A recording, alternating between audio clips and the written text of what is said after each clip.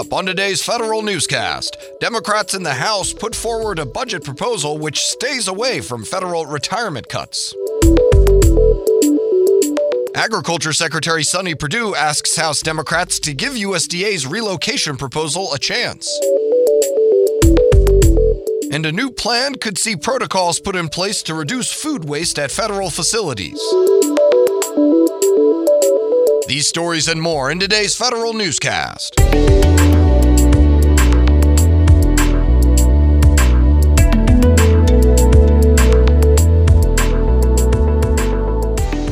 Welcome to today's episode of the Federal Newscast. I'm your host, Eric White. Familiar proposals to cut federal retirement are absent from a new House budget proposal. While House Democrats are not putting forth a budget resolution for 2020, the measure they are considering does not include reconciliation instructions to find several $billions in savings through cuts to federal retirement.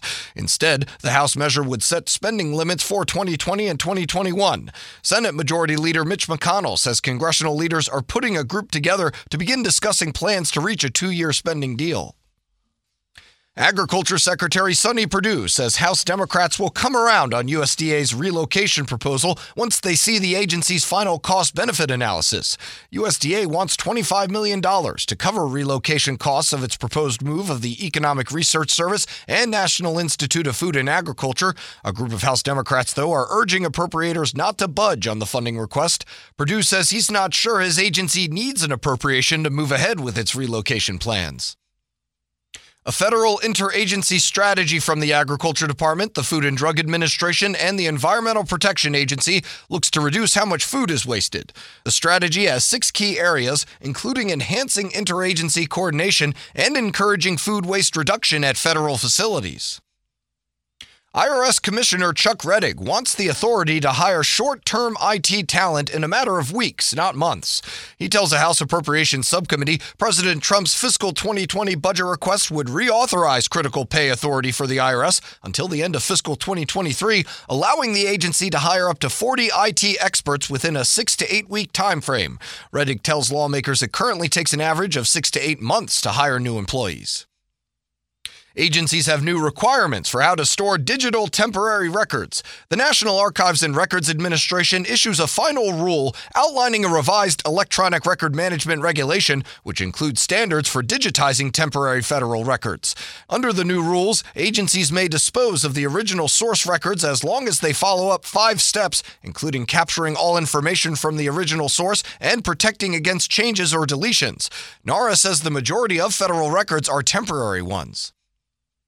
2 senators hope to cut down on the amount of paper the federal government uses. Senators Ron Wyden and Sheldon Whitehouse bring forth the Federal Register Modernization Act. It would prohibit the government printing office from automatically printing copies of the Federal Register for members of Congress or federal employees for free. The senators say the bill will better utilize technology, ease administrative burdens placed on agencies, and promote the Federal Register's dedication to using digital platforms to better inform the public. The Small Business Administration's Office of the Chief Information Officer plans to update its Cybersecurity Assessment and Management, or CSAM tool, before the end of the month. This comes after SBA's Inspector General found its cloud systems inventory, as well as its cloud migration efforts, fell short of government-wide risk management, cybersecurity, and data mobility standards. The CIO's office says the update will demonstrate to auditors that vulnerability and baseline teams are using CSAM to update the agency's cybersecurity plans.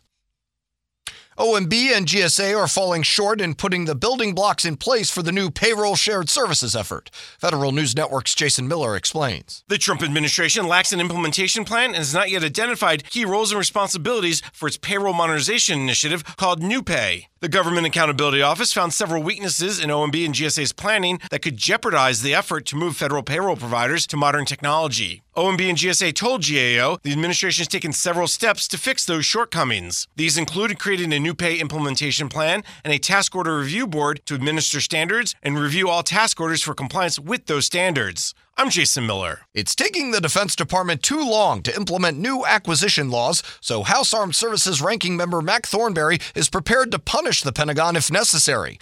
Thornberry says he's considering fencing some DoD funds in the 2020 Defense Authorization Bill to light a fire under the department's feet.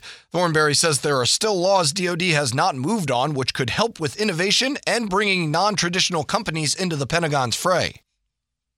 Air Force General John Hyden is nominated as the Vice Chairman of the Joint Chiefs of Staff. Hyden is currently the commander of U.S. Strategic Command. He also served as the commander of Air Force Space Command. If confirmed, Hyden will take over the Vice Chairman position for General John Selva. After extreme weather caused billions of dollars of damage to military bases in the past year, Congress wants answers on other bases that may be in danger. Federal News Network's Scott Maucione is here to tell us about a new Pentagon report to Congress on the issue. The Defense Department says Hill Air Force Base in Utah is the most susceptible military installation in the United States to climate change. The evaluation comes from a Pentagon report ranking the top 10 military bases in each service threatened by climate change. Other highly threatened bases include Fort Hood in Texas and Naval Air Station Key West in Florida. Representative Jim Langevin, who requested the report, says the study is rushed and fails to address overseas bases. I'm Scott Maucione. A former employee with the U.S. Army Reserve pleads guilty to wire fraud and stealing government money. The Justice Department says Ramon Torrey was involved in a kickback scheme involving a contract with a production company to create a public service announcement touting the 63rd Regional Support Command's accomplishments. He'll be sentenced in July. DOJ officials say he stole over $400,000 worth of government funds. The maximum amount of educational benefits the Veterans Affairs Department will pay under the GI Bill is going up 3.4% next year. VA announces new tuition benefits for veterans who use their GI Bill to attend public or private universities or vocational flight or correspondence schools. Benefits for the new academic school year will range from nearly $12,000 to $24,000. And the State Department launches a new way to warn travelers of risk areas. More from Federal News Network's Tom Temin. It's called the K indicator, and it stands for kidnapping or hostage taking. State adds the K indicator to travel advisories for 35 countries, meaning people who travel there face elevated risks of being taken. The K-labeled nations include Mexico, the Philippines, Turkey, and Ukraine. The K appears in a circle at the top of the country's online listing, along with existing warnings for crime, terrorism, civil unrest, and war. I'm Tom Temin. You can find more information about these stories at federalnewsnetwork.com. Subscribe to the Federal Newscast on iTunes or Podcast One, and follow us on Twitter. Our handle is @Federal Newscast. I'm Eric White.